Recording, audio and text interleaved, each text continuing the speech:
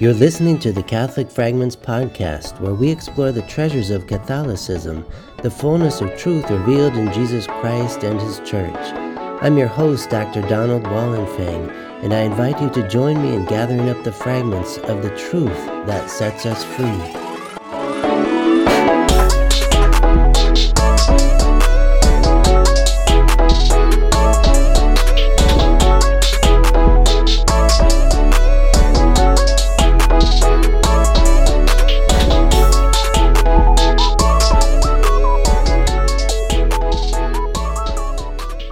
Let us pray in the name of the Father, and of the Son, and of the Holy Spirit. Amen. A reading from the Gospel of St. Luc. One day as Jesus was teaching, Pharisees and teachers of the law were sitting there who had come from every village of Galilee and Judea and Jerusalem, and the power of the Lord was with him for healing. And some men brought on a stretcher a man who was paralyzed. They were trying to bring him in and set him in his presence. But not finding a way to bring him in because of the crowd, they went up on the roof and lowered him on the stretcher through the tiles into the middle in front of Jesus.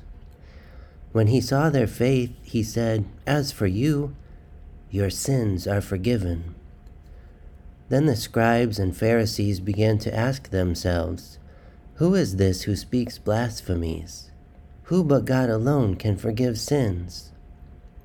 Jesus knew their thoughts and said to them in reply, "What are you thinking in your hearts? Which is easier to say, 'Your sins are forgiven,' or to say, 'Rise and walk'? But that you may know that the Son of Man has authority on earth to forgive sins." He said to the man who was paralyzed, "I say to you, rise, pick up your stretcher, and go home." He stood up immediately before them, picked up what he had been lying on, and went home glorifying God.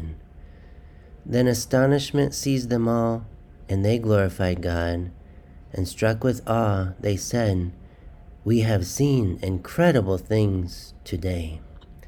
Glory be to the Father, and to the Son, and to the Holy Spirit, as it was in the beginning, is now, and will be forever. Amen. In the name of the Father, and of the Son, and of the Holy Spirit. Amen. Hello, I'm Dr. Donald Wallenfang. I welcome you to this podcast about the work of a great mentor of mine, Professor Jean-Luc Marion, who's originally from Paris, France, and taught at the Sorbonne, University of Paris-Sorbonne, for many years, as well as the University of Chicago Divinity School. And I'm actually there right now recording this podcast in the basement next to the Ground of Being coffee shop at the Divinity School at the University of Chicago. And I'm about to go into a lecture with Professor Marion in just a few minutes after wrapping up this podcast. So it's a really special thing for me to be sitting here doing this podcast at a school where I took a class with Marion on phenomenology. So Jean-Luc Marion is known as a great Catholic philosopher. He won the Ratzinger Prize for Catholic Theology a couple years ago. And he's one of my great mentors for the way I think, the way I do philosophy and theology. And it's just a great way for me to give tribute to him through this podcast, looking at just a couple of his ideas. But I could do a lifetime of podcasts on his work alone and beyond. But the gospel reading from St. Luc gets at the heart of Marion's work in this philosophical method called phenomenology. These experiences in life, when we might look back and say, we have seen incredible things today, especially religious experiences, our relationship with God, it is saturating. And that's an original concept of Professor Marion's, is called the saturated phenomenon. So I want to just read a passage from his book called Being Given, Toward a Phenomenology of Givenness, on the concept of the saturated phenomenon. To sum it up, the saturated phenomenon is a kind of experience, a phenomenon that gives itself to me, an experience that overwhelms any concepts I have as I go into the experience. The phenomenon, it like floods my perception, and I can't do justice to it with words or even symbols. It's too much. And the best religious experiences have this character about them. What we find in the Judeo-Christian tradition throughout Scripture, these theophanies, these manifestations of God, or the power of God's proclamation through the prophets, all of these various scenes of human beings' interaction with God, God saturates us, by definition, obviously so. But Marion describes the saturated phenomenon as a counter-experience. And to read from his book, Being Given, which I think is his most systematic presentation of the concept of saturated phenomenon and his whole phenomenology of givenness, he writes, confronted with the saturated phenomenon, the I cannot see it, but it cannot any longer gaze at it as its mere object. It has the eye to see, but not keep it. What then does this eye without gaze see? It sees the superabundance of intuitive givenness, or rather, it does not see it clearly and precisely as such, since its excess renders it irregardable and difficult to master.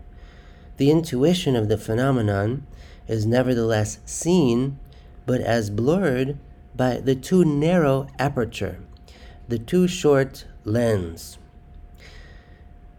And again, he says later in the book, the eye does not see an exterior spectacle when it comes to the saturated phenomenon so much as it sees the reified traces of its own powerlessness to constitute whatever it might be into an object.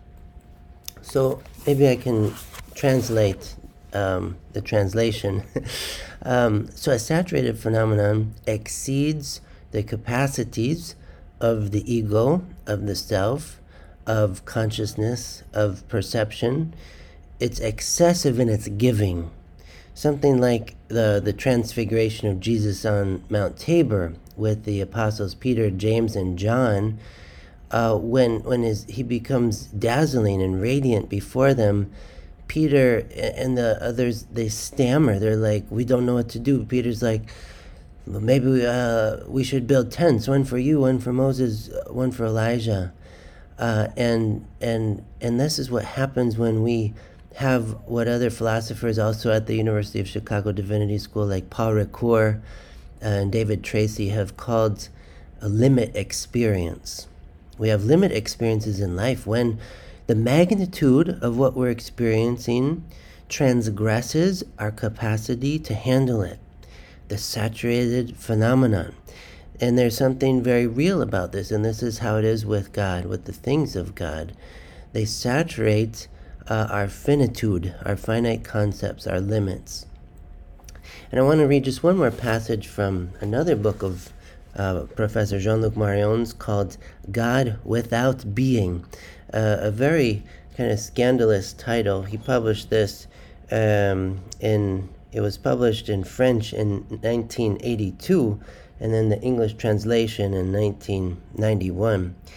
But the passage from this book, God Without Being, what he's getting at here is, even though traditional Western philosophy, within the history of Western philosophy, philosophers often talk about God in terms of being, that even this concept has its limits in relation to God. And we need to look to some of the early church fathers like Dionysius the Areopagite to think about other ways to refer to God besides being, ways beyond being, such as the good. And this passage in God Without Being, inspired by the work of Dionysius the Areopagite, Marion, he's starting, when he uses the word God in the text, he crosses out God. He puts what he calls the St. Andrew's cross through the O of the word God.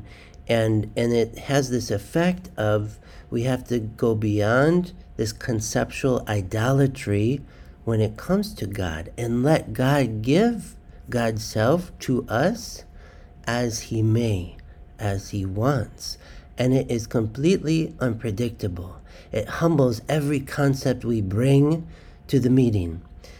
It's such a beautiful text, and I'm just getting chills as Professor Marion, his office is above where I'm sitting, and I'm about to go to class with him again, as I like to say, to sit at the feet of the Master.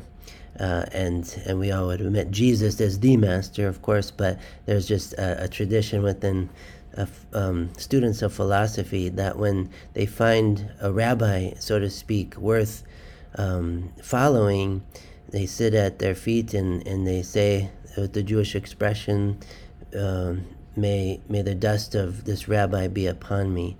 And I've learned so much from him, and just want to again pay tribute to him in this podcast. I really encourage you to check out his work online. There's some videos on YouTube with him, some interviews I've done with him there on YouTube. Professor Jean-Luc Marion, Marion, great Catholic philosopher and theologian. And so I want to pick up this passage then in his book, God Without Being. And we find there where he writes, to cross out God, in fact, indicates and recalls that God crosses out our thought because He saturates it. Better, He enters into our thought only in obliging it to criticize itself. The crossing out of God we trace on His written name only because first He brings it to bear on our thought as His unthinkableness. We cross out the name of God only in order to show ourselves that His unthinkableness saturates our thought right from the beginning and forever. Wow, this passage is incredible. The passage itself is saturating, but thinking about the nature of God, the divine reality, saturates our thought, saturates our thinking. Again, by definition, even St. Augustine said in Latin, si comprehendis non est Deus. If you comprehend it, it is not God. Precisely because God exceeds every thought, every concept, every circumscription by a finite creature. So when Marion writes in the book, putting the St. Andrew's cross through the O of God, crossing out the name of God, it's doing justice to the reality of God. Not an atheism, but in a faith that is ever fresh and new, and in a God who constantly gives Himself to us. So cross out the name of God only in order to show ourselves that His unthinkableness saturates our thought right from the beginning and forever. So may I leave you with that thought about the saturated phenomenon, and that God is beyond every concept, every limit, every idol that we would make representing His divine nature. It's a great privilege for me to share with you the work of Professor Jean-Luc Marion and the concept of the saturated phenomenon, and I hope to feature more excerpts of his in the future in the Catholic Fragments podcast. Thank you for joining me on the Catholic Fragments podcast, where you are equipped to think toward the whole, to pray from the heart, and to live as a witness